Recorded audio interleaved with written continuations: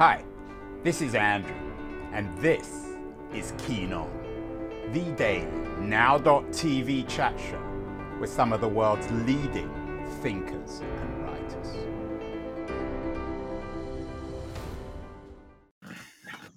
Hello, everybody. It is February the 9th, 2022. We are getting closer to that day, that infamous day, that awful day. No, I'm not talking about the Super Bowl, which is bad enough, which is on Sunday, but immediately following the Super Bowl is, of course, Valentine's Day, the day of love. It's 5 days off, and for our viewers, particularly the LitHub viewers, you've got to think of what to give. Kate Spade has lots of cute things, shoes and cups with little hearts on. For the men, perhaps you can get something even cuter in red. For people watching, they see what you see. For people viewing, it's image of a model in a red in some red underwear, some very brief red underwear. Of course, for the politically correct, and I hope we have many of those listening to this show, Valentine's Day isn't only about male-female love. It's about celebrating platonic male love. So that's also important to bear in mind when we prepare for Valentine's Day. For the book lovers, of course, it's nice to give a book. If we were to give a book, it might be nice to give Love in the Time of Cholera, Marquez's great masterpiece, made into a movie in 2007 by Mike Newell. The movie, the book takes place on the Magdalena River in Colombia. Love stories need appropriate settings. Might have even been based on Aracataca, which was Marquez's birthplace. I know all this stuff about Colombia because we had Jordan Salama on the show recently. He's written a wonderful book about journeying up Colombia's Magdalena River.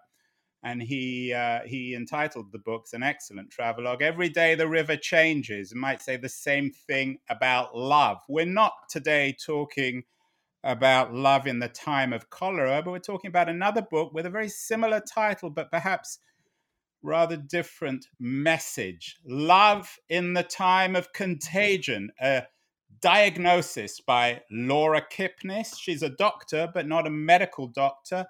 Perhaps a cultural doctor with her finger on our pulse when it comes to the impact of COVID and our current contagion on love. Laura is joining me. Where are you, Laura? I'm in New York City. Because in the book, you write about your apartment as this stage for I don't know whether you call it a love affair with your boyfriend. It's certainly the central stage in your book. Do you think books and movies need a place when they're about love, like Marquez's book about love in the time of cholera? Well, that's an interesting question. And I wanted to say you do sound like a disappointed romantic in your intro. But Why? Oh, there was something in the tone, a sardonic tone about Valentine's Day and what we're all about to be subjected to. But does that make me? I'm not going to let you get away with that one, Laura. Okay. Does that make me a disappointed romantic? It might actually make me a romantic, because you could argue, and I don't want to make this only about Valentine's Day, that Valentine's Day has nothing to do with romance. Oh, that's for sure. Absolutely. Yeah. I mean, it has to do with so many things, but I guess that would be a different discussion. But I am interested. I will go back to the setting question because the setting for the book was an apartment in Harlem, a one-bedroom apartment that I had sheltered in with my long-term boyfriend. But we are of that living apart together sort of couple. And I had maybe 20 years ago written a different book, Against Love, a polemic that was a screed against couple domesticity. So the setting was both an apartment, a one-bedroom apartment in Harlem that we sheltered in for 6 months together during lockdown, but also, I mean, a setting of a kind of, you know, as many people were forced into these domestic situations that were not of your choosing during COVID times. Is that one of the points in your book? You had a piece in LitHub yesterday. What has COVID done to our romantic relationships? Has it forced us to live in one-bedroom apartments in Harlem next to people we're not perhaps entirely happy with.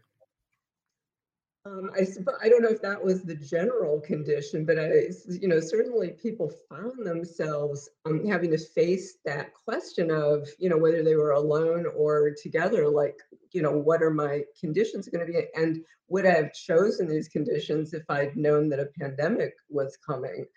So, in my case, it wasn't, I mean, one of the things that interested me a lot about that situation was how much got played out, um, like how much psychodrama and acting out and anxiety and neurosis, given what we were all living through this pandemic, and how much the couple form or your relationships became this site for those kinds of psychodramas.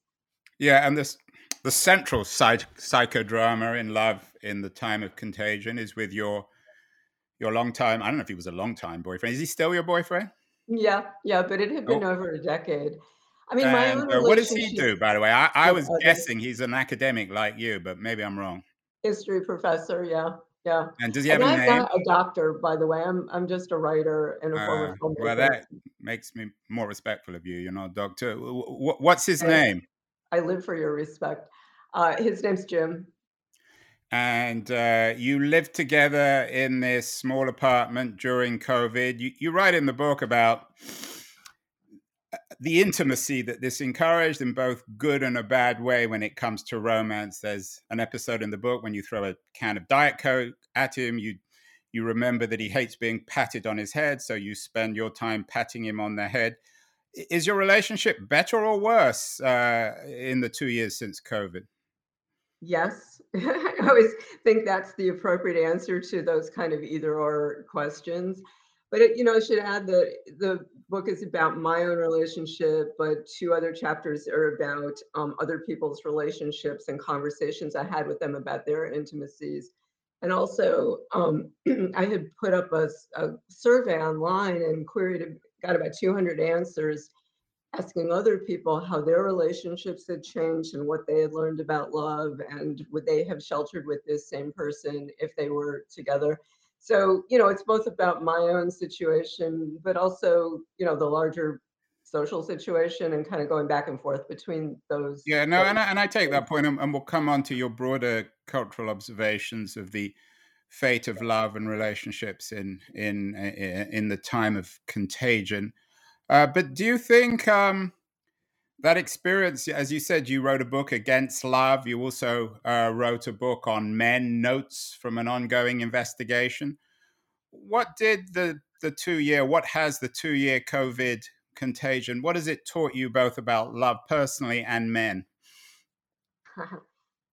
The I think this, being faced with our own extinction, couldn't help but make you think in these very broad terms, about your own life and choices and who you were with and the future. And, it made me wonder about how this would, in this broad sense, change how we felt about love. Because, in those times, especially early on in New York, things were kind of dire for a while, and you've got this kind of collapsing infrastructure.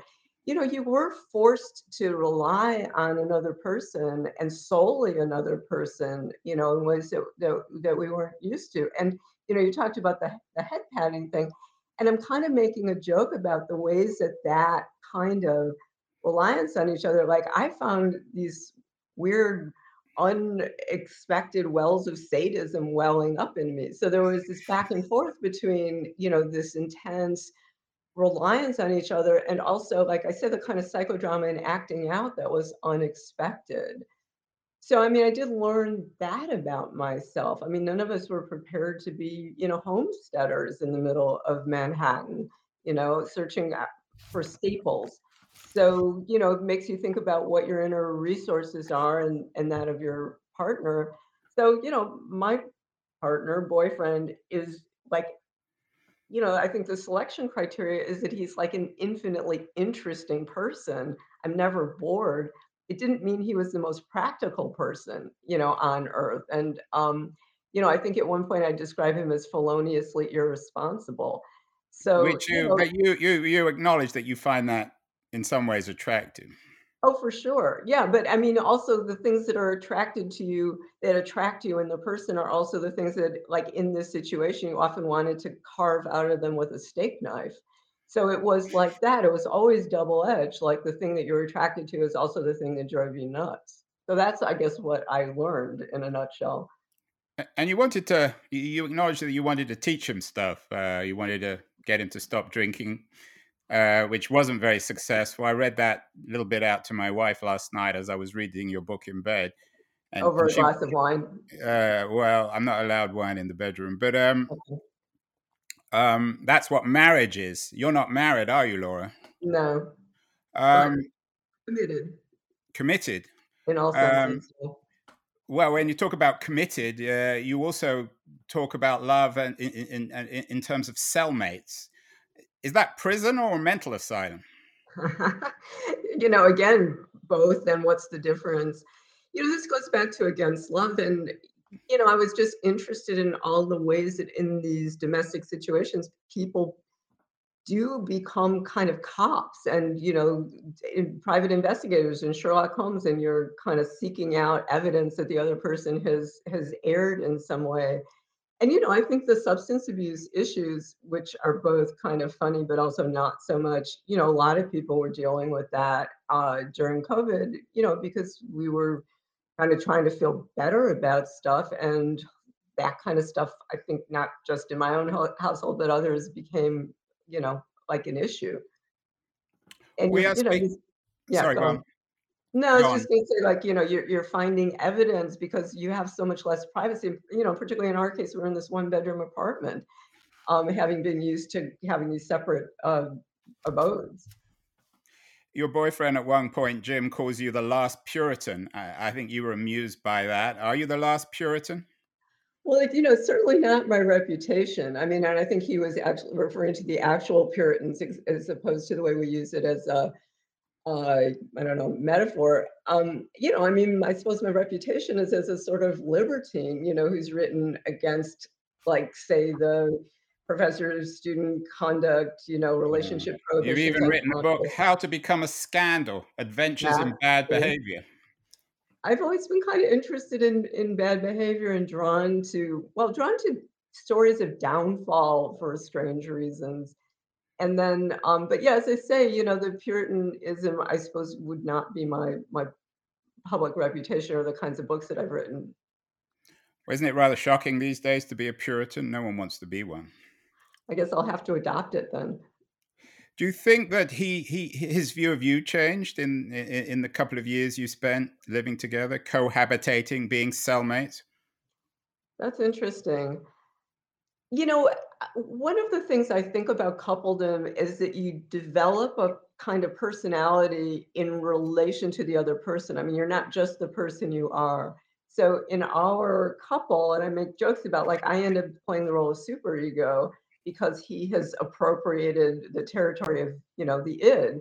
And I don't like that role. But so in our relationship, and again, I think this would be surprising to people given the kind of stuff I've written, which is maybe sort of pro id and pro libertine. I'm like the superego, which I loathe. It's boring. So that side emerges, and I suppose maybe in his case the opposite, like the adolescent emerges. So that's interesting about coupledom. There are these dynamics that become kind of fixed, and I dislike that about coupledom. We are speaking with Laura Kipnis, the bad girl of academic cultural criticism. A new Thank book, you. Love in the Time of Contagion: A Diagnosis, is bad, controversial, and very amusing and entertaining.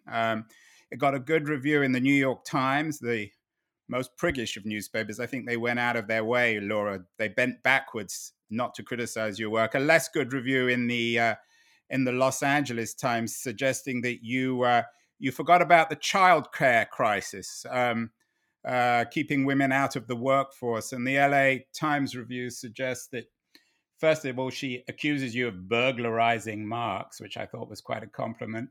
Sorry, but Um, that's my own line. I say I am I know, burglarizing I know, I this. know. And she says your book misses the opportunity to speak of how a lack of sexual desire might reflect the realities the pandemic has laid bare. What was interesting actually about the book, there wasn't a lot of sex in it. It's difficult to write about sex if you're writing about a relationship that you're actually in.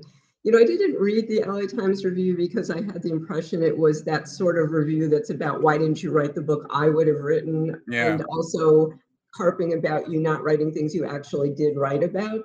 So, that stuff is better ignored, to my But if you mind. want a book about um, if you want a book about how the childcare crisis is keeping women out of the workforce, do not read Laura Kipnis's new book, Love in the Time of Contagion, but it is very entertaining.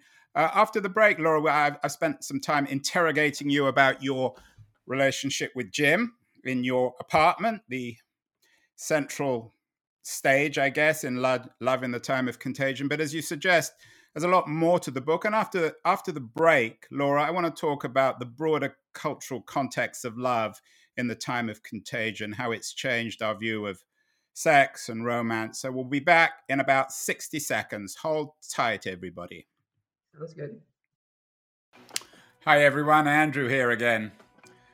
I'm not sure if you're listening or watching or even reading about this Keen On show. I certainly hope you're enjoying it, but I wanted to remind you that there are many different ways you can use to enjoy my Keen On show. The first, of course, is by, in a very traditional way, subscribing to the audio-only podcast. You can do this using Apple or Spotify or Castbox or many of the other traditional podcast distribution platforms. We're on all of them. And if you want to access all the podcasts together, you can go to my LitHub page in their podcast section, which is dedicated to all the interviews. If you're into watching this, as opposed to simply listening, if you follow me on Twitter at AJ Keen, you can watch these shows live, and you can do the same if we're connected on LinkedIn. I'm not on Facebook. I'm not a great fan of Facebook, but LitHub is. And on their LitHub live page, you can watch these shows live as well. In terms of recorded videos, not live, you can see all the shows on the LitHub YouTube page. So whatever your preference, whatever your taste, whether it's video or audio or text, there's no excuse for not watching or listening to my show. Now back to Keen On. We are back with Laura Kipnis, the author of Love in the Time of Contagion, a wonderfully entertaining new book out just in time for Valentine's Day. If you want to buy your loved one a book, which will probably offend and upset them, which is probably what you're supposed to do on Valentine's Day. Laura writes about love in the time of contagion, which is, of course, COVID over the last couple of years. It was also the time of Me Too. Laura, is there a connection, do you think, between COVID, the contagion, the pandemic, and these disruptive cultural movements, Black Lives Matter and Me Too, which have sprung up over the last 2 or 3 years?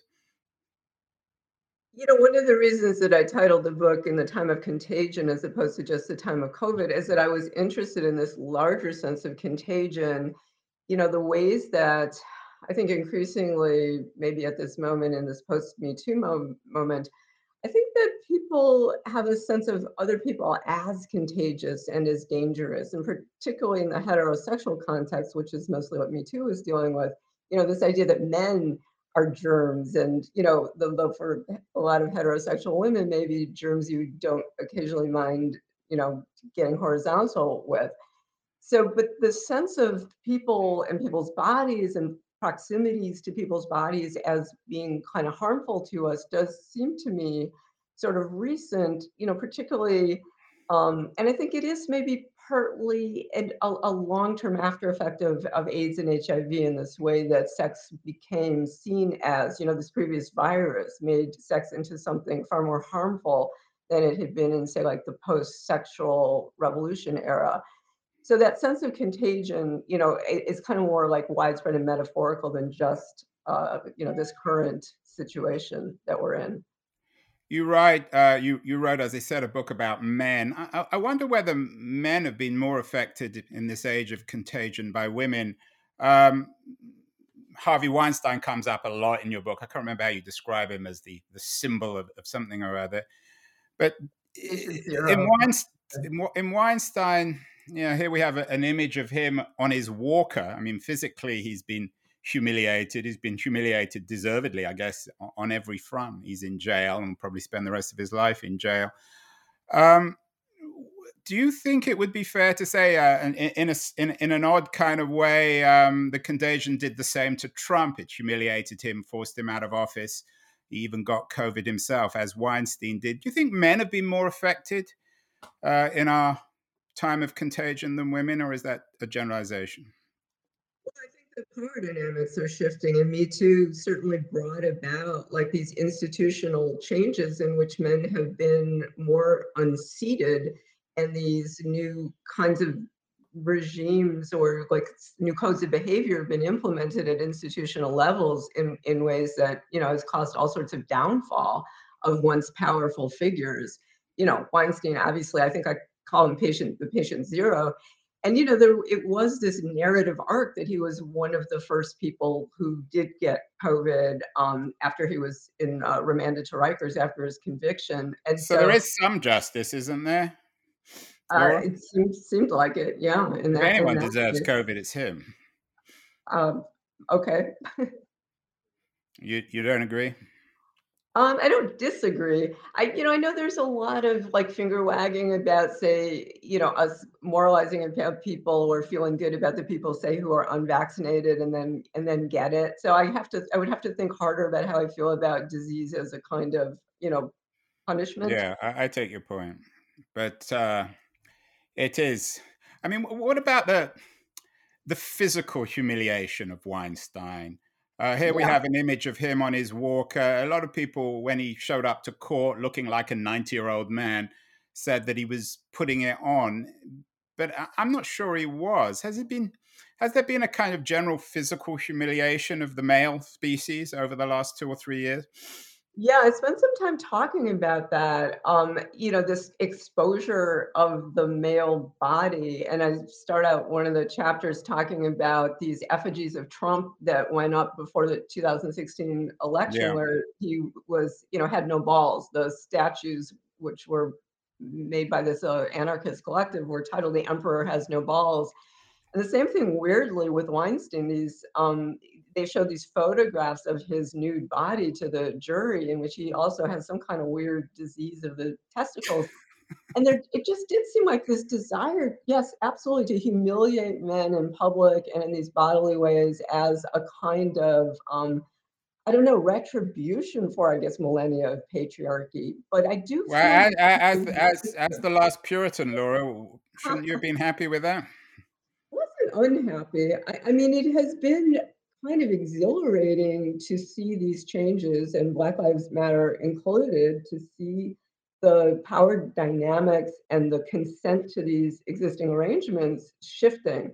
So, I write about Me Too a lot, partly because I also am kind of conflicted about these new forms of regulation and surveillance, like in workplaces, some of which is necessary and some of which is, you get fired for telling the wrong joke. So there's, revolutions often have this overreach, and I think that has also happened.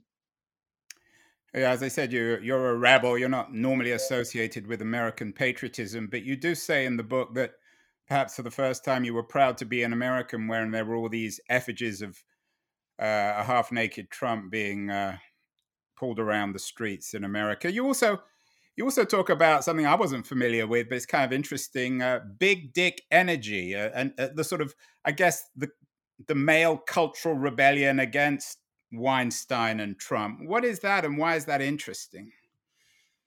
totally sure it's a rebellion. That's what was weird about it is you've got this like meme going around the internet about big dick energy. So there's a kind of weird celebration of a sort of tradition, this traditional harbinger, if that's the right word, icon of masculinity and masculine power. Although in this iteration, I guess women also supposedly can have big dick energy.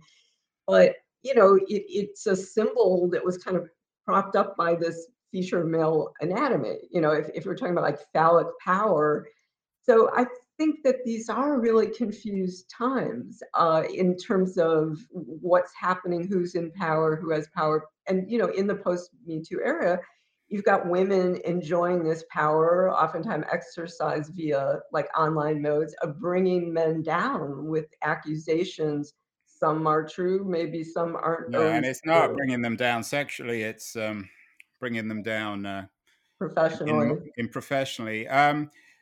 Well, you can ruin Henry someone's life. Kissinger comes up in the book. I didn't expect him in your book.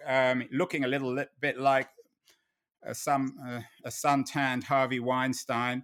Kissinger comes up because you critique him, or you critique his idea of sex as power or power as sexual.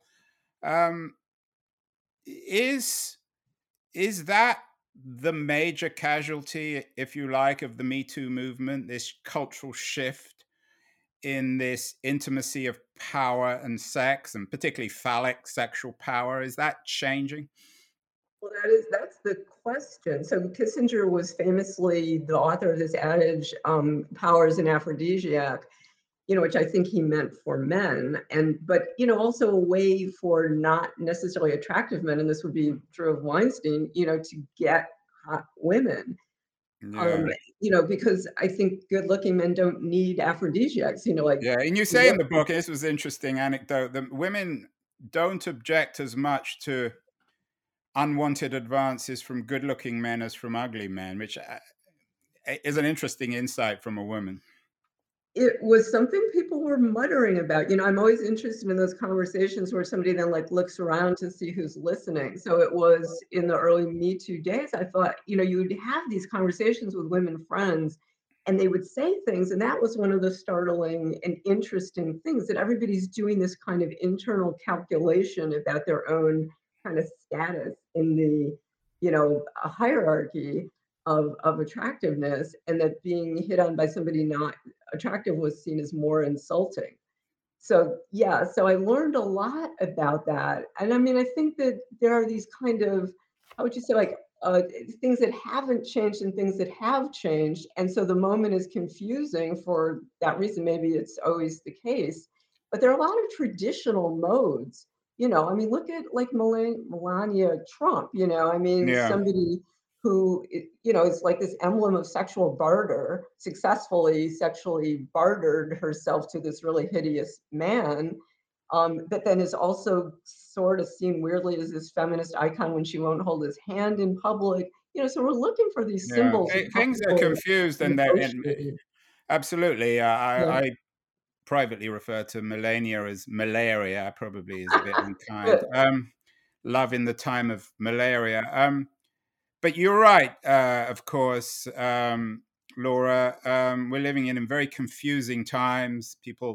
The issue of sexual identity, of course, of gendered identity, and many people are wearing different hats. You write, for example, about Asia Argento, Anthony Bourdain's former girlfriend, who appears both as a classic male and female in this psychodrama of love in the time of contagion. I think she's a particularly attractive or interesting character, isn't she? Yeah, very much so. And that was, I guess, part of the equality move in the later stages of Me Too, that women could be brought down too. And one of the things that was, I mean, sort of horrible in her case. I mean, she both paid this like a huge payoff to this teenager who she supposedly, well, I guess she did have sex with, but then also he exposed her. So isn't it supposed to be one or the other? So, Well, it's never one or the other. Isn't that your point in your work? And that's the problem. It's you never mean one or the other. there's no honor among blackmailers? I didn't know. I'll thank you for that Well, I tip. mean, one or the other in terms of her being either the victim or the heroine of this whole thing. Right. Yeah, right. I mean, I just was thinking about the honor among, blackmailers, which Yeah. So you're beware, not keen on you her. know. Did you see the Anthony Bourdain movie?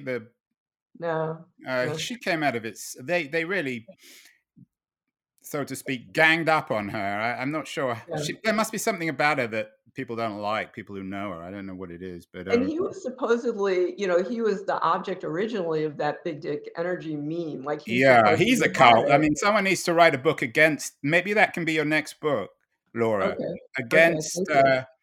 Anthony Bourdain. He's become the Mother Teresa, I think, of the 21st century. Hitchens wrote the book against Mother Yeah. Teresa. Someone needs to write a book Anthony bringing Bourdain Anthony down. Bourdain. There must be something bad about him.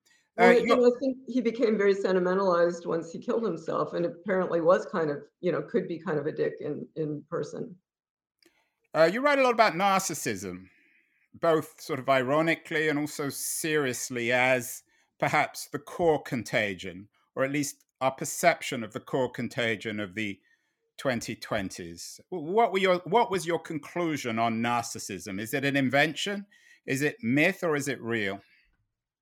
Yeah, all of those, once again, I mean, if you start reading about it, it can be defined so variously. And one of the things that interested me is it's, this complaint or diagnosis that everybody makes about everyone else. Like, so everywhere you go, somebody is talking about somebody else's narcissism, of Mm, course, not your own. But, I do think that there are also these kind of shifts in the kinds of selves that we are and the style of selfhood. And, the style of selfhood now, and particularly given online culture and everything, it is so much more performative, and so much more about putting your emotions out in public as opposed to like these old style heroes like the private detective or the cowboy, who kept their emotions to themselves. I mean, those were male figures, of course, but so, I mean, I think there are these large scale social shifts in personality styles, like Christopher Lasch wrote Culture of Narcissism back around, I think maybe 1980 or so.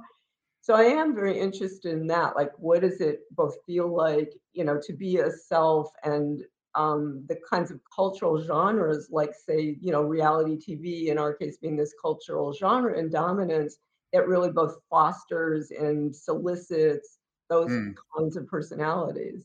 I mean, Lash was warning us about this, Daniel Right, Bell in the 70s and 80s, but nothing right. much has changed. It's just happened now, isn't it? I think it's everything they said, and they were both kind of leftist conservatives, or cultural. How would they be, like economic radicals and cultural conservatives? So those figures attract me because I find myself also politically kind of in between Attract you camps. intellectually, not sexually, right? I never met either of them. Um, no, given Um, that we're talking about romance. yeah, thanks. There's also a generational quality to your book. I had Jill Filipovich, who's become I guess, a self-appointed spokesman for the younger generation on the show. You spend the last part of your book describing particularly the online sexual antics of one of your graduate students, which to me, I think, and you said the same thing, got really boring. Is there a generational shift? Do you see it as a professor with access to a lot of younger people when it comes to love in the time of COVID? Yeah, she was an undergrad student, but we stayed in touch. So she's now late 20s, maybe 27. And I should say, Jill wrote a very nice review of Unwanted Advances. So shout out to Jill. Thank you. But the student I wrote about, so we ended up having these like protracted Zoom conversations, which was a way during lockdown that you had this opportunity to have these kind of intimacies. I mean, not sexual, but, there was a kind of allure to me about her life and her talking about her love life. She was Black, queer, millennial, and doing a lot of hooking up even during lockdown, mostly meeting people on apps. But it's what fascinated me was all of the relationships were incredibly triangulated with like social media and digital means. So there was a huge amount of like drama that gets played out. People post things and then an ex sees the post and starts denouncing the person. So there's like this village life quality, and I do Mm. call it like Middlemarch with more hooking up. Radical transparency. That's what Mark Yeah. Zuckerberg wanted, where we all live in a well-lit village. It's the case. It is very much the case for that generation, and I thought it was really fascinating to hear about it. I felt like an anthropologist in a foreign country or When you land. say fascinating, though, the reviews suggest that that's the weakest part of the book, that it was boring. Yeah, I And I don't I think have to so. admit, I kind of agree because it got so complicated with all these Mhm. threesomes and foursomes. After a while, you just kind of lost it lost my attention anyway. Thanks. I'll keep that in mind if I get I to mean, do more that's revision. not necessarily your fault. It's just that Yeah. perhaps this is the narcissistic generation in a collective way of being obsessed with their own love affairs and their own networks, which are really from the outside pretty boring. I suppose so, but it did seem to me important to talk about like a different generation and those shifts and possibly boring. I don't know. I myself was fascinated by it partly because it was so foreign, and I also do think that for everybody who is to any degree online, there is this movement in that direction of living your life in public, and for the eyes and likes and approvals of the audience. And then I think we kind of fashion ourselves to accrue these likes and approval from this audience. So I thought it was, I mean, I get the criticisms and maybe it did go on I don't know if it's a too long. criticism, it's an observation that it's just a boring generation, but maybe that's just old farts not being able to appreciate why they're interesting. I mean, I suppose not boring for them themselves, for that generation. Did your student read the book Yeah, yeah, and they for sure. liked it? Oh, and They liked it. Yeah, I mean, this was, I mean, I thought Molly Young did point out that I felt I had to be a bit more careful in that chapter. I mean, I didn't want to be taking pot shots at this former student, this young woman who had like it kind of exposed herself to me. So maybe there was a more constrained quality to the way that I wrote about it. I'm talking with Laura Kipnis, the author of Love in the Time of Contagion, a diagnosis, a cultural diagnosis rather than a medical one. It's a great book, wonderful read, easy to read, uh, won't take much time. The cover shouldn't. Um, the cover though is pink, and you might get the idea it's a good book to give to a Laura on Valentine's Day. What do you think, Laura? Should one give it to your romantic other, or is this something you give to an ex? Well, I mean, it did both.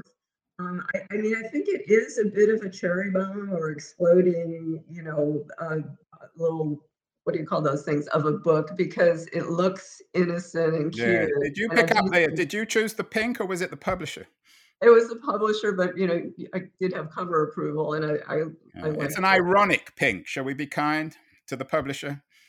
It's a I pink think I seem to with like it. green spots. Underneath the pink is Laura Kipnis, who is certainly not pink. Laura, you're a professor of film Well, Northwestern. at Northwestern. So, a Mhm. couple of final questions for you. What should we be reading in addition to your very pink new book, Love in the Time of Contagion? And what should we be watching? A movie for Valentine's Day? I have to give two.